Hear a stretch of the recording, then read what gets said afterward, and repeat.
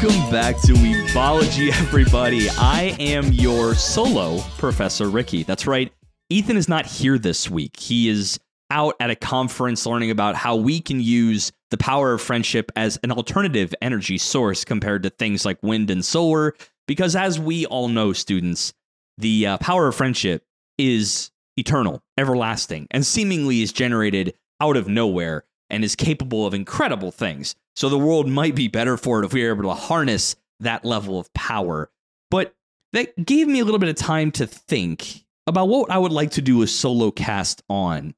And it kind of hit me that there is a type of media, a genre of media that we don't typically talk about. We do here and there, but it's not Ethan's favorite. We talked about it's not necessarily he doesn't enjoy it. It just really doesn't have the same effect, the cathartic effect that it does for me. And that would be horror. I love horror. I think it's a very fascinating idea that when people consume media, it's typically geared to get some kind of emotional reaction, be it, laughter, sadness, feel good times, feel bad times. But the idea of all of these pieces of media is to kind of can and or get a emotional response, a very specific one out of its audience. And I've always found it interesting, and probably one of the big reasons why I'm enamored by it, is the idea of canning fear into a piece of media and trying to elicit fear, which I think for humans, we have done everything in our power to remove ourselves from things as base as primal fear of, bodily harm and loss of life and things like that. But I love the idea of that cathartic feeling of getting scared, be it horror shows, horror TV. Horror games is a bit much for me, I will admit. I've played a couple in the past, from things that are more actiony like a BioShock, or things even more subtle like, things like PT, Observer, Silent Hill of the past. But nowadays, I really enjoy a good scare via watching a movie or TV show. And in the past, actually back in college, I did a paper on this exact topic, but I think it would be fun to do a little deep dive into the differences between Western and Eastern, specifically Japanese horror. Now, there are a lot of similarities that when I redid this research, there are more similarities than I originally thought way back when I did this first deep dive for truly academic purposes. But I think that now that I have revisited this topic, I'm going to be going over kind of the hallmarks of Western and more specifically American horror movies and horror television shows, the things that kind of linchpin that flavor of horror, and then kind of take it over to Eastern, more specifically Japanese horror, and how that differs from the way that America and Hollywood has really served horror up to the audiences from the cultural context of both. And I'll be using some very famous examples, and I'll be coming back to a lot of the ones people probably know and love, but it's originals, not its westernized counterparts. So let's start with discussing some of the overarching archetypes and things you'll find in these, cultural buckets of horror. Now, again, there will be examples in both to counter all of these linchpins that I'm saying. We're just kind of going over the high-level trends to start. So when it comes to American horror, violence is a huge component. Showing on-screen violence either at the forefront as the purpose of the movie or as a prominent tool to shock and scare its audience, it's kind of always there, and it always has been there since, I would say, the 70s onward. The idea of, bodily harm being the forefront of a lot of American horror, I think is indicative of a lot of the horror movies products of the time, from the, the conservative movements of the 80s, showing like the teenager flick where a bunch of teenagers will go out by themselves somewhere secluded, do a bunch of freaking drugs and a lot of illicit activities. And because of their choices to go out and do that, some outside force like a serial killer or psycho comes in, murders all of them. basically saying, told you shouldn't have done drugs, kids. You shouldn't have had premarital sex, blah, blah, blah. So a lot of this stuff, the first tenet I always kind of look at when it comes to Western versus Eastern is in Western, there is always this kind of idea of an outside force, a foreign entity intruding upon what is considered safe, be it the space, be it a time, forcibly, kind of breaking through a perceived barrier in that way. And I'll give some examples of that. But also, it could be those individuals that we are following breaching into an unsafe space that is historically unsafe. The former, you can go pick any slasher flick, right? Halloween, Friday the 13th, right? Even something like Nightmare on Elm Street is a great example. All of these cases that these perceived things that are safe, the fun time of kids running around on Halloween, everyone's having a good time, or summer camp, that perfectly nostalgic bucket in your mind of this perfect bubble that was you were away at camp, had some of the best formative teenage memories, and even something as intimate as your dreams. You have these killers, Mike Myers, Jason Voorhees, Freddy Krueger, they forcibly break into those spaces, and the real key point that we'll kind of drive home later is that the protagonists or the points of reference or viewpoint that we're witnessing, the main characters or the core group, did not invite that in these cases. But in the other cases where they either tread on unhallowed ground or they enter a space that is inherently dangerous, supernatural or otherwise, they're almost always warned that they should not be doing this, right? There's The Hills Have Eyes. I'm thinking of like even Paranormal Activity, or a lot of movies that center around demonology and stuff like that, where they are inviting some foreign known hostile entity into their space, or they're going where they're told said antagonistic force, said dangerous entity is existing, and despite knowing that information, they do it anyway, and horror ensues, right? In both of these cases, it's either they knew about they always almost get warned, the trope of like the old person, you stay away from the house at the end of the street, little senator, or the monster will eat your face. And guess what? They are like, screw you, old lady. We're you're just an old hag. I'm going to go and do it anyway. Face eaten. Oh, every time. Face eaten. Or the idea is that, they are like, oh, let's play Ouija boards. Hey, with our Ouija board, isn't that a problem?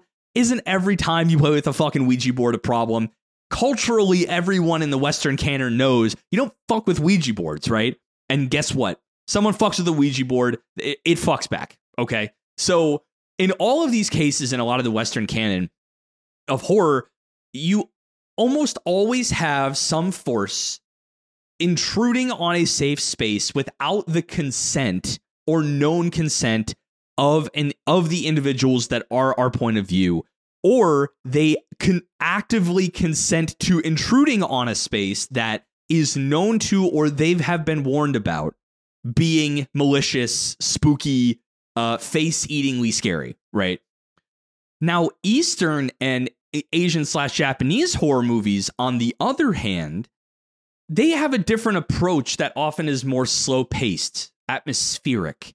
It's much more psychological, and a lot of the antagonistic forces here is less about a forced intrusion from the outside, more so the corruption of what was always safe, or the absolute consent of bringing something into the safe space that has been at one time deemed safe, but it in and of itself became corrupted. Now, I know what you're thinking, Ricky, you're just fucking mincing words at this point. That sounds like the same thing. There is a key difference here. And I'll be coming back to a couple of these examples all throughout this kind of deep dive. But Ringu, 1998, remade in America, The Ring. Now, this is a very interesting case study of J-horror because in that movie, if you are not familiar, which I would be shocked if you aren't, even not as a horror fan, but The Ring, it tells a tale of a single mother who is raising their child and comes across a cursed videotape. When watched, you will receive a phone call that tells you you will die in 7 days, and in 7 days' time, a little girl, Samara, or whatever the fuck her name is, I can't remember at the moment, something like that, will crawl onto the TV and enact the curse on you. You drop dead, and you make a funny face. Now, the only way to alleviate yourself from said curse is to get somebody else to watch the cursed videotape, and you're safe, but the next person is now afflicted, and it goes and goes and goes. While you may, on the surface, be thinking, oh, but she crawls out of your TV, she is forcibly entering your home, it's a bit different than that because of a couple reasons. One, this represents kind of a cultural, zeitgeist of the time, of this turn of the millennia fear of technology, technophobia, that was very real in Japanese culture, and it still is pretty prevalent today.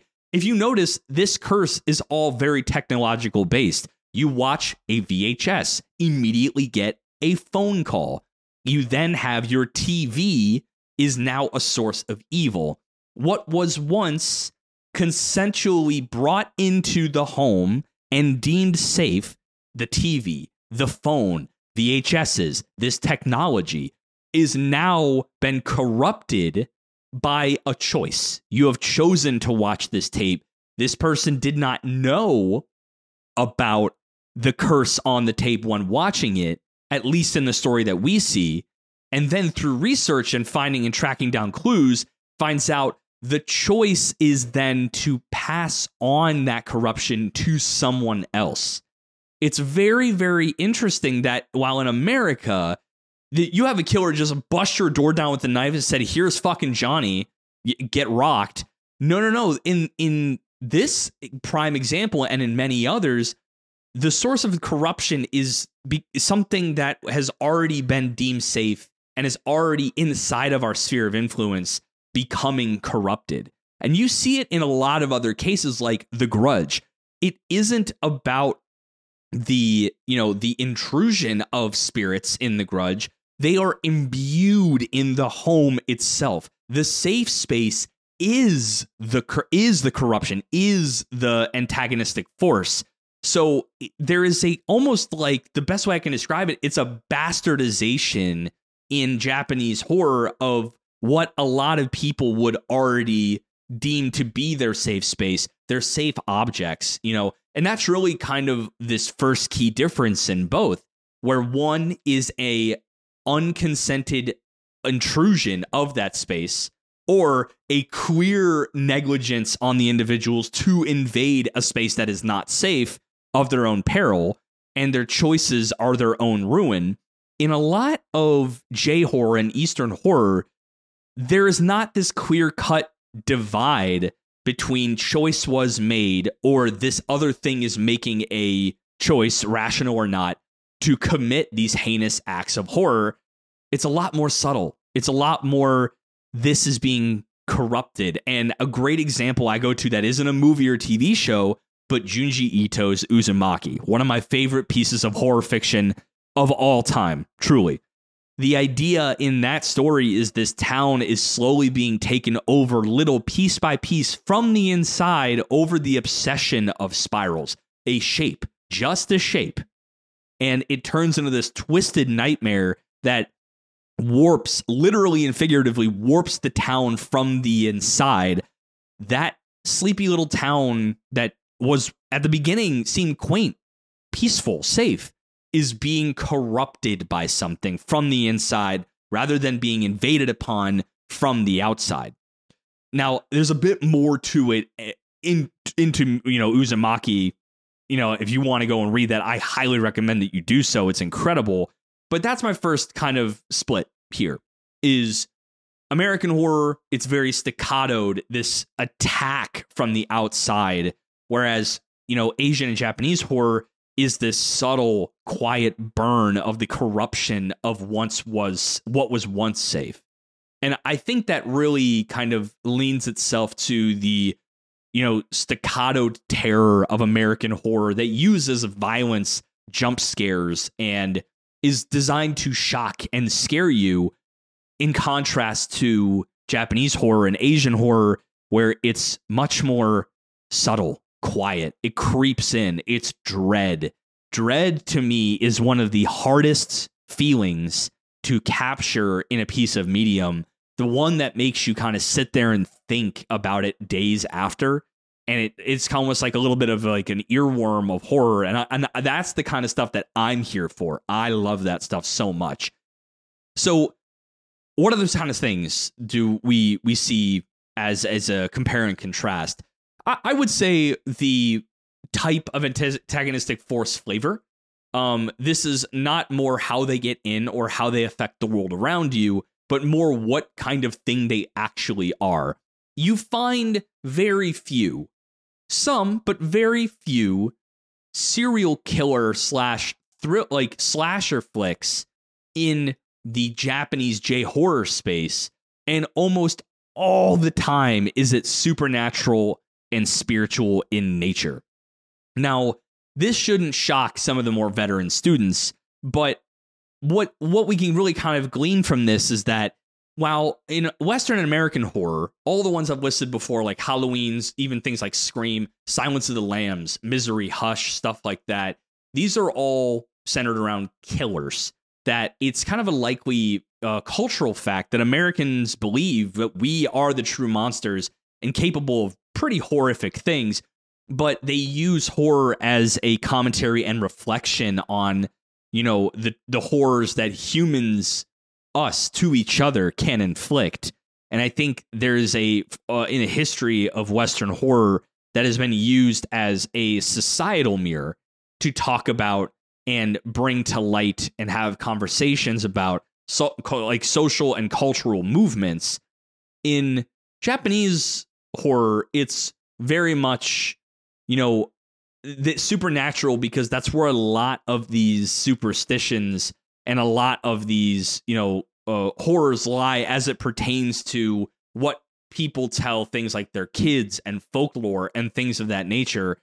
And I always find it interesting that there are so many more ghosts, like the percentage wise of ghost and supernatural flicks in Japanese horror, because I think that is a cultural representation up to a certain point of what scares people, like where true fear comes, warding off evil, that evil being something much more intangible. And if it does originate from humans, it's almost always a emotional reaction, an emotional amalgamation, right? Again, I'm going to keep coming back to Ringu, that they, in that movie, in the original 1998, they actually call out that it is a vengeful spirit, and it is so full of hatred by how they died that it projects that hatred into the objects and curses them. Notice how it's not saying that she, the woman, the ghost of the woman, is in and of itself residing in the tape. They claim that it is the hatred of the woman that resides in that tape. In The Grudge, in June-On, there's basically like the anger of the spirits ran so deep that it placed a curse on the home itself. That is another big distinction, where you have, Jason Voorhees and Mike Myers are fueled by psychosis or by rage in and of themselves that fuels them to commit those acts. In Japanese and J-horror, you have the emotions of an individual places the curse. It is the emotions that cause the supernatural, rather than, not always, but in most cases, not the spirit in and of itself, right? So you have more supernatural on one side of the fence, and a much more, the horrors of man on the Western side. But they kind of leads into another thing about religion. And again, it's like, I don't want to bring religion into my podcast, but there is a very interesting usage of religion in both sides of the fence here. In America, obviously Christian like symbols such as like crosses and Bibles are often used to do the warding of the evil, right? I think it's, you see it in The Exorcist, obviously, is a great example. If you don't know what The Exorcist is, I would say watch it, but it can be a rough watch. It still holds up today. It's basically a great example of how American movies use religion to frighten people. And that's the key thing, is how both of these things use religion. In The Exorcist, there's a young girl is possessed by a demon, and the only way to save her is through an exorcism. This is very fascinating because in a lot of exorcism movies are rampant in horror movies in the Western canon. But religion often serves to be the solution to these problems.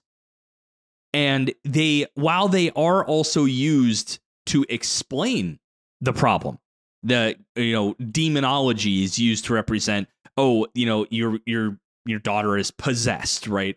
It goes one step further, and the only way to save the individual or to save the day or to right the situation is to use religion. It has insane moral ties to obviously a Western Christian ideology set in core beliefs, but Asian and Japanese horror often use religion to explain that which is happening in front of us. Let's take the Ringu again. Once again, when I said the vengeful spirit of the woman, it is known as an onro. And an onro, I think I'm pronouncing that right, is a literally defined entity in the religious canon in Japan.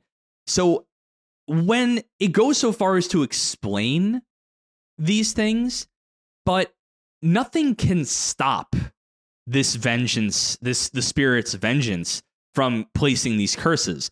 Nothing you can do will make it right, and the only way to avoid it, like I said, is to pass it along to somebody else, right? That it's the religious aspect of these films are oftentimes used to explain, but there really is no running from it. Whereas in America, in the horror movies on this side of the fence, religion often serves as the solution. And that is definitely born from the era and the ideas that, it's a kind of a commentary on at the time where religion is, either it's a tongue in cheek, which I've noticed in some of these movies, that saying religion and like an exorcism, aka religion at large, is the corrective measure to take to rectify this horrific thing that's happening in front of us.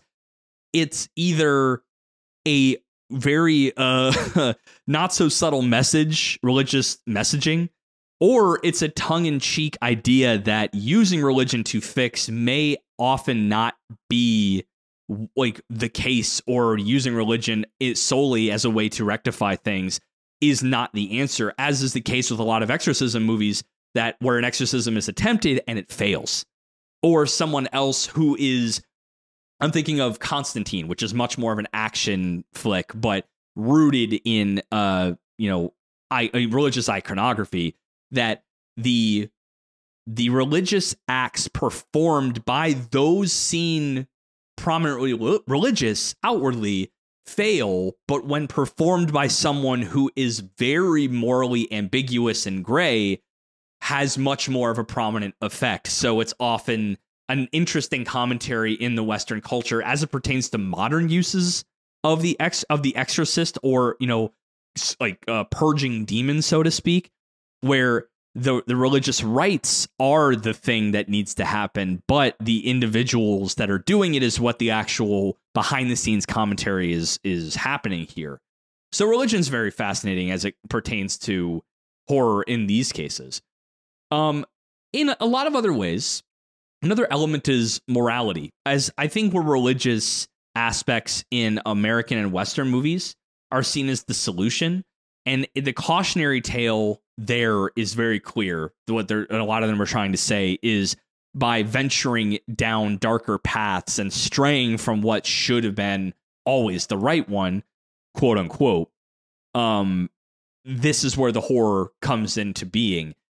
While both Japanese and American horror like to tell cautionary tales, I think from what I've seen and what I've kind of researched, morality is more of a strong way that Japanese horror films perform this kind of cautionary storytelling. There's oftentimes a linkage of how people, treating others with respect, the usage of karma in a more secular term. What goes around comes around, right? There is a film that I watched a while ago, and I think it was a Thai film called Shudder. And it is kind of a story of a woman and her boyfriend, who's a photographer. They're like driving down, and the young woman accidentally hits the girl on the road, like hits a little girl on the road. And she tries to get out of the car, but her boyfriend forbids her from doing that and tells them to drive away, leaving the little girl to die on the road. So soon after, what I would consider at this juncture, American storytelling would have that little girl haunt the woman that hit her with the car. But in this story, in Shudder, the boyfriend, the photographer boyfriend, is being haunted, noticing shadows and weird distorted faces in his photographs.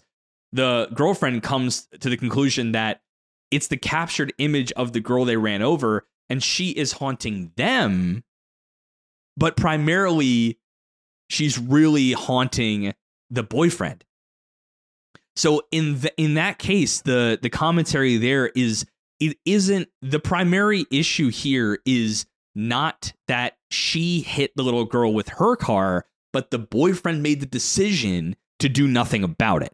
Now that is to me, a very interesting commentary on, blame and morality, is that, the accident in and of itself could be, oh, you hit this little, in an American telling of that story, oh, you hit the little girl, now she's haunting you because you hit her, right? But in this story, that haunting falls on the person who made the morally bankrupt decision to not get out and help the girl when the girlfriend wanted to. It's intent. I always found that very, very interesting.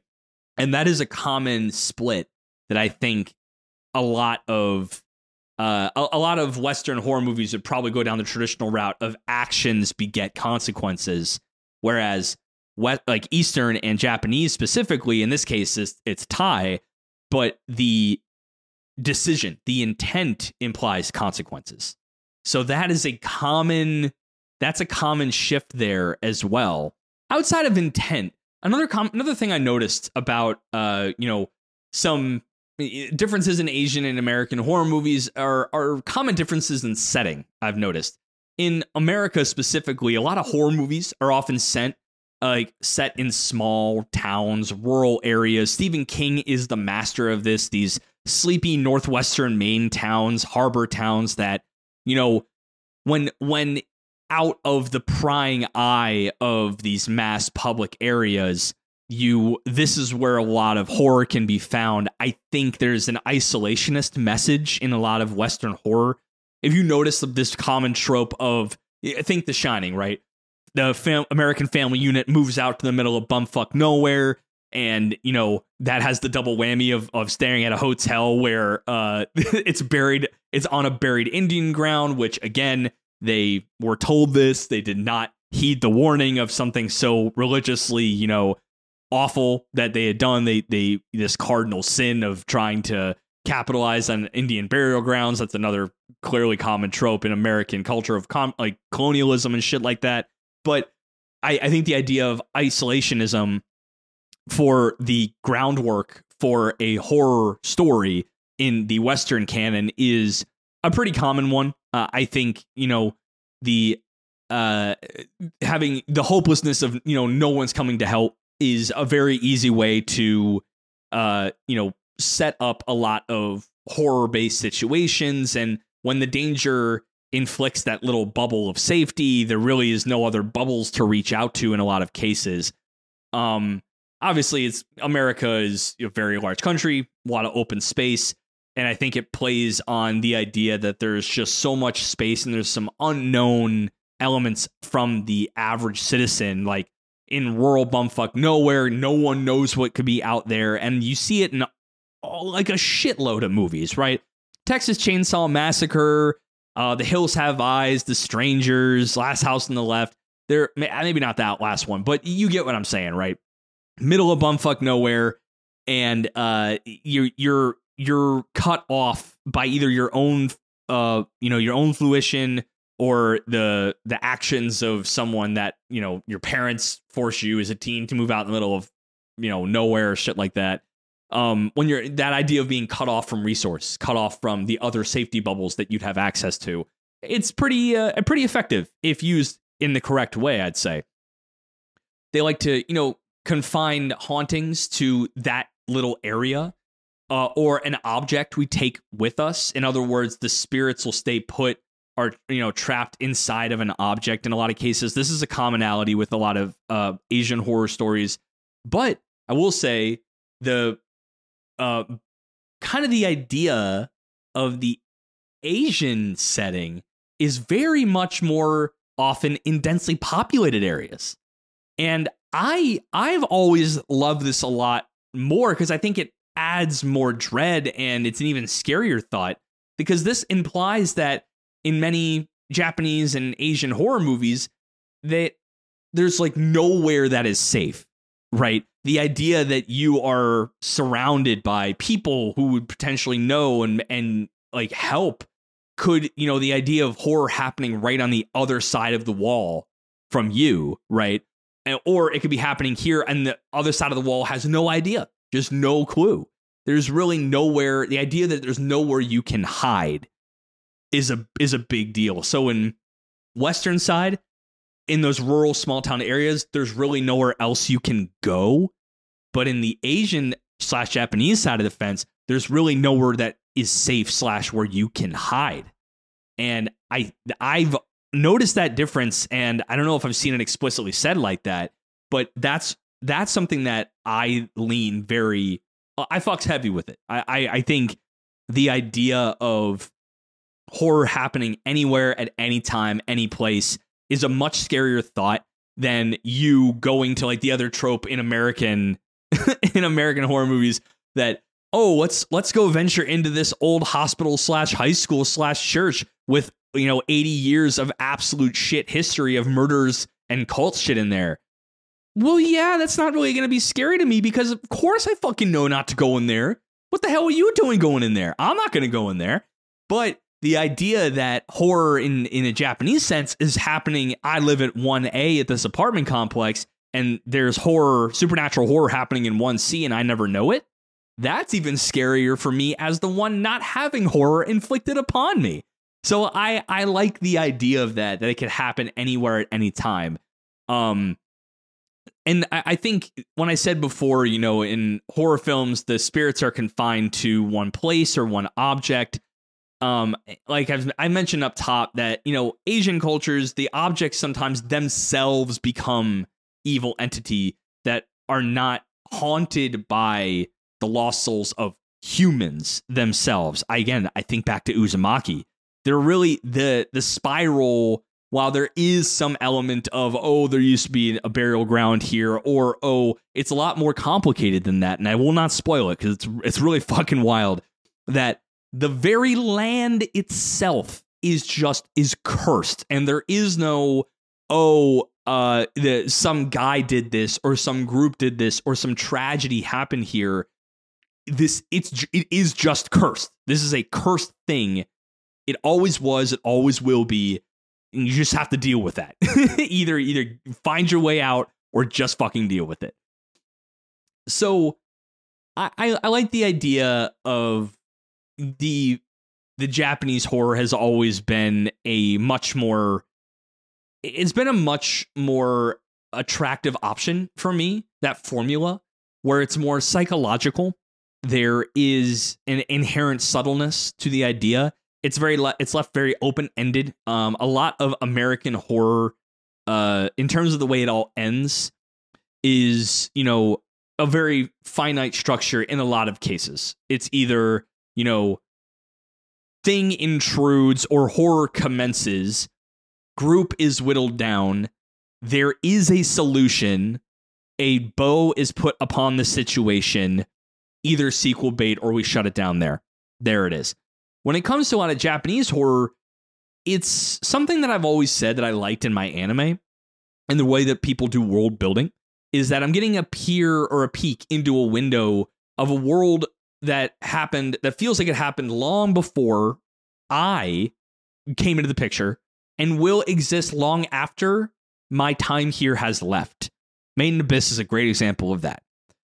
In a lot of Japanese horror, it's the same way with the curses or the horror elements in it, right? That these curses, like the ring, the curse of the tape in the ring, has been happening for God knows how long in the original. In the ring, the American version, there is like a finite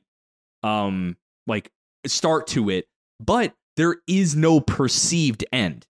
There's nothing that can be done to stop that. The Grudge, it may have had a start point at some element or some point in time, but the curse never inherently ends, right?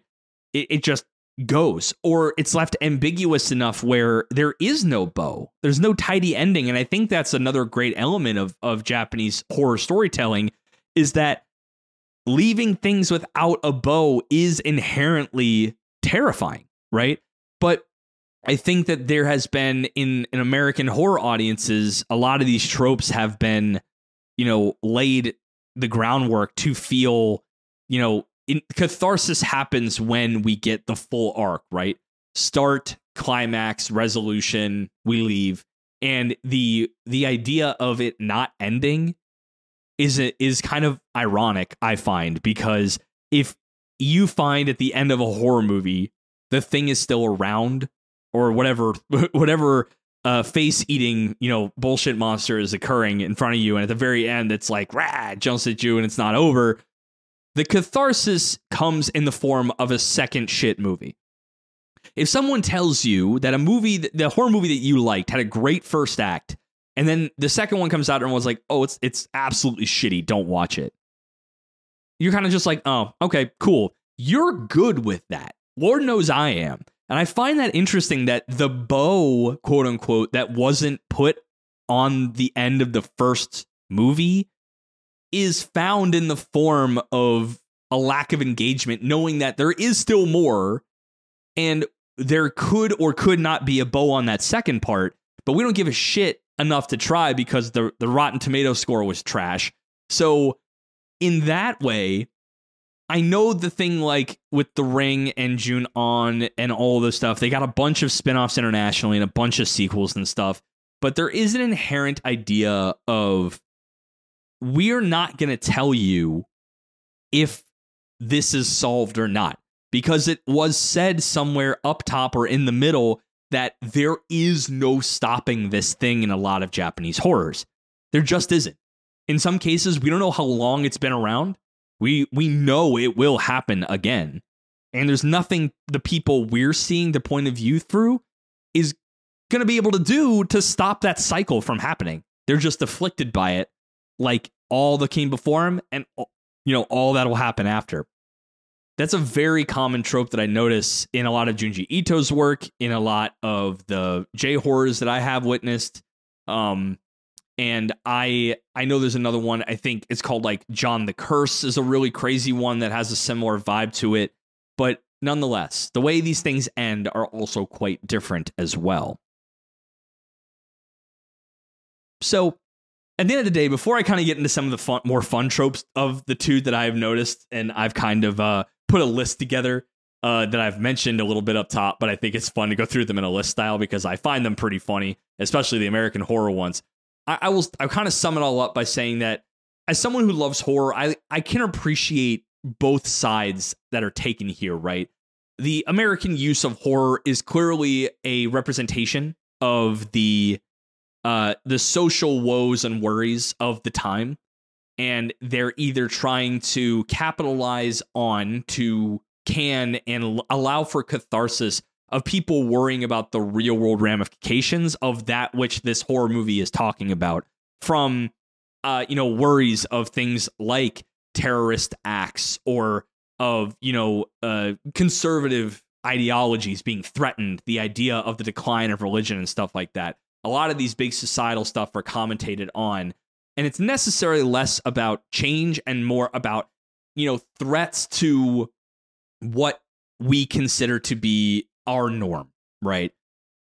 A lot of Asian stories are very similar in that way, but while I do respect in a lot of cases, not all, the American usage of violence, the intrusion archetype, the killer archetype, and its use of violence in a way that actually feels like it's getting to something larger, I do like that. And at times I'll reach for it because I think there's a much more, at times, less thinky fun, less wrinkly fun to be had with American horror.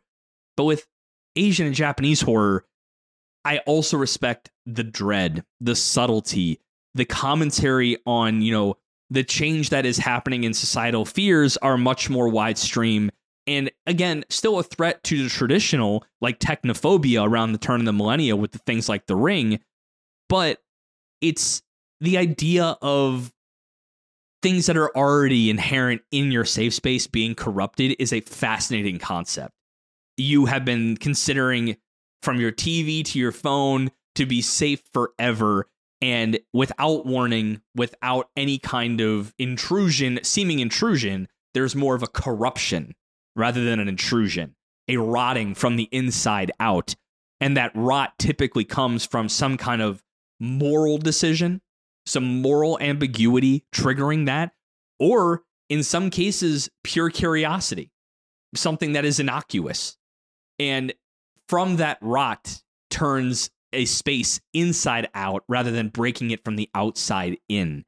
And the ambiguity goes all the way to the end as well, where in a lot of cases where American horror wraps everything up with a bow, and there is a special kind of catharsis for me in that as well as an American viewer. There is something very special about leaving a movie not getting that, sigh of relief, being left with the possibility and knowing that there was no bow in what I just saw. I will not get any kind of special full circle release, right, of catharsis. There's a lot left hanging in Japanese horror. And that in and of itself elicits the dread that I'm often looking for when I want to get absolutely spooked. So some of these tropes to kind of finish it up that I found that were really, really interesting. In a lot of cases in American horror films, there's always that final girl, the last woman standing against a killer or like a threat. And she's almost always pure in nature, doesn't sleep around. The one that in those like teenage flicks, the one that's a bit of the prude becomes the hero at the end. Strong sense of justice and is the fighter, never chooses the easy way out. It's very, very common, I would say. There's also jump scares, man. I mean, you do see them in a lot of Japanese and Asian horror, but I feel almost as if some of the more trademark ones, they're not met with like, I know this is changing in American horror. There's a very famous scene I love in Insidious where the mom is walking around and the point of view is like a following camera behind her back. And in one shot, she passes through a hallway and there's just an unnoticed little ghost boy that's standing there. And the music, the character, the camera do nothing to acknowledge its presence. And I think the greatest example of this kind of thing that is just kind of there, this presence is there, but not jump scared, is Haunting at Hill House. If you have watched that show and not heard about this or never even heard of this show, in the background of that show, there are like 45 hidden ghosts that you can see throughout the entirety of the series.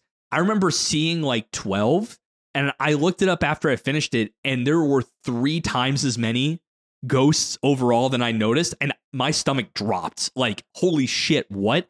I watched this scene and I didn't even fucking notice. Oh my God. So I love the idea of that, where something is there the entire time, but you don't even notice it until your second pass. Chef's kiss, good shit.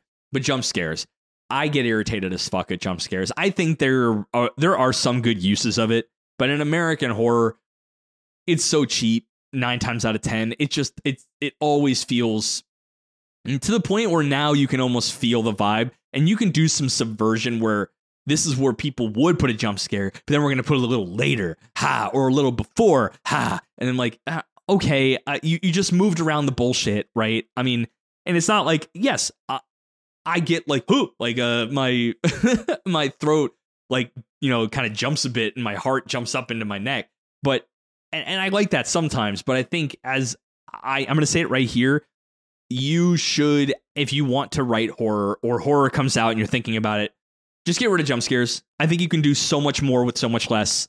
So fuck jump scares. Fuck them all. I kind of brought it up earlier, but I promised I'd say it later. Indian Burial Grounds. From Pet Sematary, I think Poltergeist, I think Amityville Horror had some of this. Definitely The Shining.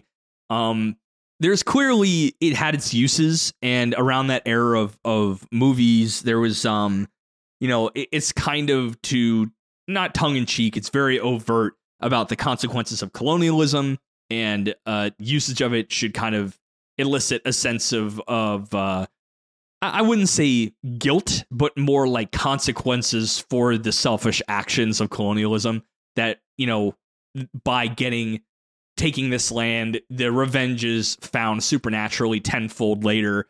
Very common thing. And, you got demon possessions. This shit's so common now. And some of them I still think do it right. I mean, Hereditary, The Conjuring are 2 great examples. Insidious, man, I got a fucking bone to pick with Insidious, right? The first 2/3 of that movie are fucking horror platinum gold. Like, we're talking top tier good shit. The exact moment that woman utters the phrase, "What do you know about astral projection?" the entire series goes to fucking shit, and I hate it, because they had such a good game going.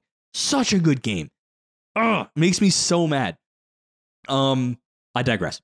Abandoned buildings with a history. How many times have we heard this one? You hear about it a bit in Asian horror stories, where it's like, this house, this tragic history happened here.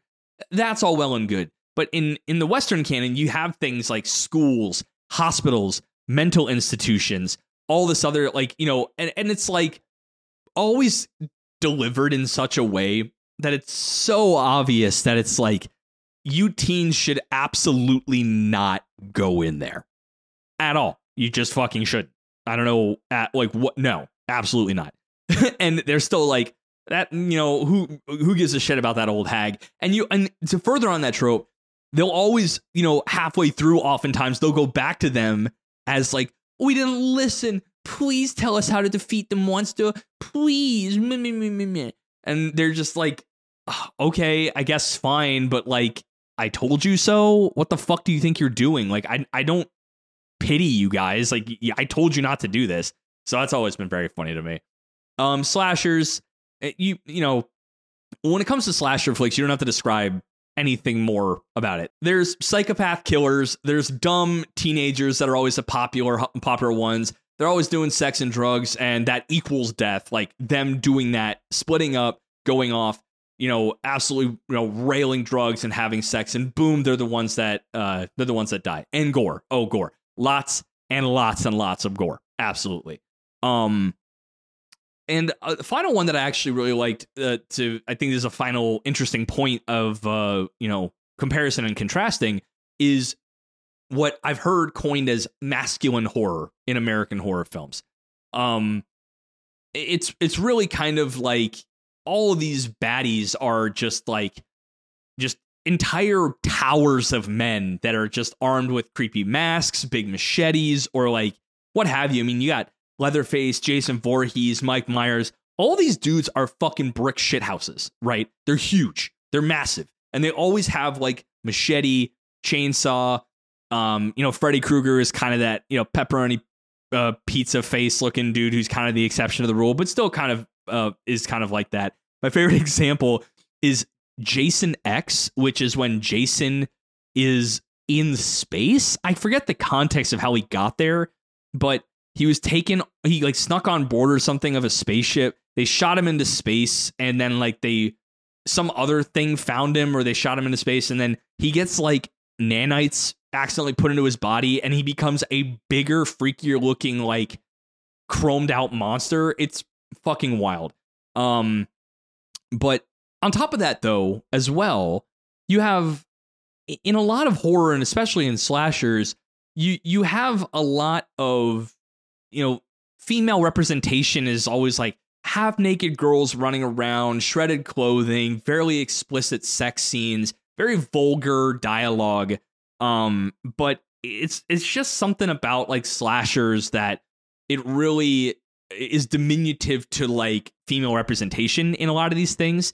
They do, there have been standouts. I would say Alien is a clear standout with Ripley doing her thing. But in a lot of the classic cases, you have the damsel, you have the one that is like running away half naked in the woods and found out by the slasher, cut to absolute ribbons and shit like that. It's very masculine horror in a traditional sense, where to start off the list of like tropes you find in horror films over in the Asian / Japanese category, you have a more feminine horror compared to masculine. It's more slow, haunting, a sense of cold dread. It's not this huge like proverbial punch in the face. There are no dude bros like running around screaming with chainsaws held over their heads and like, just gore everywhere.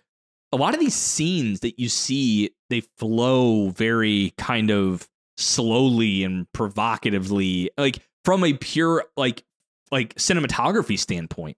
And it makes the audience slow down and really think about what's happening. And on top of that, you have, a lot of the iconography in these is pale skinned women, long black hair. I think it's from folklore and some from superstition, but these women of terror exist very prominently in Japanese horror. And, the examples that I brought up, like Shudder and Ringu, they have these pale women, long black hair, icons as characters. And there's something very, very piercing about that. It feels less like a bodily threat and more like a psychological threat, like in a way that I'm not going to feel pain that my arms are going to get ripped off or some shit. I'm going to feel this like there is this really deep, cold scene feeling that a lot of these movies elicit. And I think that couples with another one that is very common. You see like women scorned in a lot of these Japanese horror films. A lot of them center on a tragedy when a woman is wronged. They commonly come back as vengeful spirits or entities of hate. In Ringu, our main antagonist, she's a female that was murdered. In The Grudge, very similar way. There's I know the woman in white is a very common folklore in Japanese ghost stories. A lot of this stuff centers around that theme that these spirits of anger and hate are female. And I think I don't know enough at this time. It's worth looking into as well, whether that be cautionary tales of folklore or something that is more modernly grown. But I do find that it's rare to see a big standout Japanese horror film that is like a male spirit that has been wronged. And if there is wronging for the male spirit, I've noticed it's almost always from a corporate or familial way. When it comes to women, it's almost always romantic and sometimes professional. For men, it's like, I didn't get that promotion when this guy did, and I took my own life. Or my parents love this brother over me. There's always some kind of like I wouldn't say superiority complex or sometimes inferiority complex, but with men there is some kind of birthright or kind of professional right that they have been wronged with, whereas women being wronged and scorned, it's a lot more personal. And I think using women as these vengeful spirits offer a lot more room for a cautionary tale and to inject that morality element that we've talked about earlier. And I think another, big trope in Asian horror films and Japanese horror films, huge emphasis on suspense and general unease. Like I said, a much less staccato, to much less jump scare. They focus very heavily on atmospheric creep factor instead of like the thing jumped out at you. No, you walk into a space and all of the emphasis is put on this space feels evil, not boo, the evil thing jumped out at you. It builds that tension that I think is great.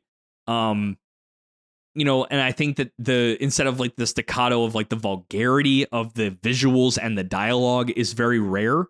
They approach it with a lot more purpose. I think it's not just there to shock and appall. If there is gore, it's almost always extremely relevant to the story they're trying to tell, rather than there being this big bombastic way of somebody dying in like a Western horror film just for the sake of seeing the spectacle of it. I'm looking at you, Final Destination. That's the poster child of this shit, outside of even stuff like Saw or Hostel. Lastly, I think, the whole thing with horror being open-ended. I like the idea more so with the trope of letting the viewer interpret these scenes as they see fit. While American horror, like I mentioned before, it always seems to be an outlet for something, an outlet for a thing, be it religion, be it political or social commentary or controversy, even things like a tale of personal morality. That's more prevalent to be like, this is our message in American horror. Whereas these themes do exist in Asian and Japanese horror. They don't always tell us so explicitly what's going on. It's really much more up for interpretation. I do remember during that class in college that I originally did this for, we were given two movies to watch in a genre, and we had one that was horror. The discussion of what we thought the horror movie was from Japan, I cannot remember the name right now. It might have been that John the Curse or something like that. But there was way, way, way more discussion around that on what we thought it meant than the American one. And I think that's really indicative of American horrors this is our message. Be it as simple as blood and gore, have fun, watch some crazy shit, or we're doing a commentary on this thing, and it's really up for interpretation how well they delivered the message or how poignant it was. Whereas in Asian and Japanese horror stories, there is not that clear-cut line. They have elements worked in, but what they're quote-unquote going after is not readily present up front in your face, or intended to never really have that at all, and it's left up to the viewer to make that decision. So that's another common trope that I often see there. So honestly, in short, I like horror. I like horror a lot, and I think the final thing I like to always contemplate, and we've talked about it on the show, is yes, there's clearly differences between Western and Eastern. But why does anime seem to often, not always, but more often than not, miss the mark? And I think it's a bit of an identity crisis after doing this research.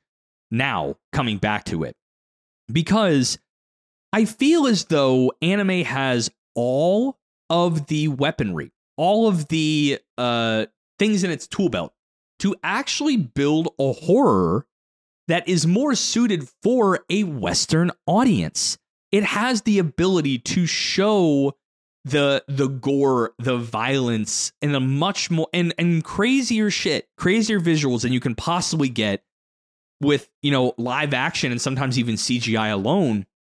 But they're built for, like most anime are, a Japanese audience, which prioritizes subtle atmospheric dread building. So I personally am going to start sitting on the hill that I think anime as a medium actually has more of the tools required to create actual digestible Western horror that is going to appeal more to a Western audience. But that is almost 99 out of 100 times, that is not what anime, by the definition we always talk about, and trust me, Mal thinks of this too, it's not for the audience that it's built for. Western audience sometimes, actually most of the time, does not play well with a Japanese audience. It's not the horror that gets them going. And I think the way, if you're going to build atmosphere with quiet subtlety, a more cartoonish, more animated medium like anime is not going to do what real life would do better. For the case of Japanese horror, Japanese horror needs atmospheric creation. And so unless you have top tier storyboarders, background artists, which I think there have been cases of this in the past, and narratives, that you're not going to create all the time. You're not going to create something that is going to be scary as it pertains to the Japanese audience. I may also be getting to the opinion that in attempting to, and potentially scary to Japanese audiences, when coupled with a non-live action medium like anime, it falls too flat for the Western audience, my Western ass wrinkle brain. Because if you notice all of the remakes, The Ring, The Grudge, there is a heavy coat of Western frosting on that Japanese horror cake when they remake it. There's a lot more jump scares. There's a lot more buttoned up shit. And even when there's still just a crumb of the original idea and at its core left, it still feels so much different. But it needs to be repackaged in such a way that it's digestible to an American palate. So I think when you couple the attempt of making a Japanese style horror in the medium of anime, it's just too far removed from what most Western individuals and viewers are going to be considering scary. We've seen stuff like Dark Gathering that I have watched a little bit more of, and I can say really does a better job than most capturing that sense of dread with really good atmosphere. But I think if they, by they, I mean people, studios and individuals who want to write manga or anime, you have to either A, really write something truly special, and B, a brilliant genius of your craft like Junji Ito, or create something that is more attuned to the Western palette of horror tropes. And I think you could pull off a very interesting thing. Imagine the My Hero Academia of horror. What if you were to really kind of adopt but then reflavor the horror tropes of American Western horror and make that the backdrop of something new? I think that would be quite an interesting case. I think you get a bit of that with like Hellsing, and you do get a bit of that with Castlevania. There's some people that don't call that anime, but you get a bit of that there, but it's those are much more actiony. And I think that they've gone too far actiony when they have their horror. If they just dial it back a little bit further, I think Western horror in anime is much more possible, or at least digestible to a Western audience, than Eastern horror packaged the same way and broadcast internationally. I don't know. I think it's an open question. I don't think anime is devoid of horror. I just think that it has yet to yet to realize what makes itself great for horror. I do think that's changing. Dark Gathering, shit like that, is proving it can be scary, for sure. As someone who loves horror, I look forward absolutely to seeing that. So that is all I had today. I hope that my ramblings about horror and my thoughts about what make them different was in some way entertaining. And if you out there like horror and want to let us know what your favorite horror movie is, or your first ever horror experience in your life, were you way too young like me and got scared shitless by The Ring when you were 7 years old? Or did you not really, or do you not like horror at all and want to let us know why? You can jump into the Discord at patreon.com/Weebology. $1 and up gets you in there with all of our past guests and the lovely Patreon folk. We always have some good conversation going on in there. If you want to like, comment, and subscribe, or you do those things, if you want to listen to us on any platform I know you're on, or you want to take out a little bit of our merch, just a little bit of our merch, all those links are in the description notes down in this episode. But you can also go to Weebology.com, our website. On there, too, there is a little automatic, quick say hi to us panel that'll email the lab, and we will always guarantee to read them. Responses may vary, but we do guarantee that we will read those. But I think that is it. We'll be back to our regularly scheduled programs and our classes next week.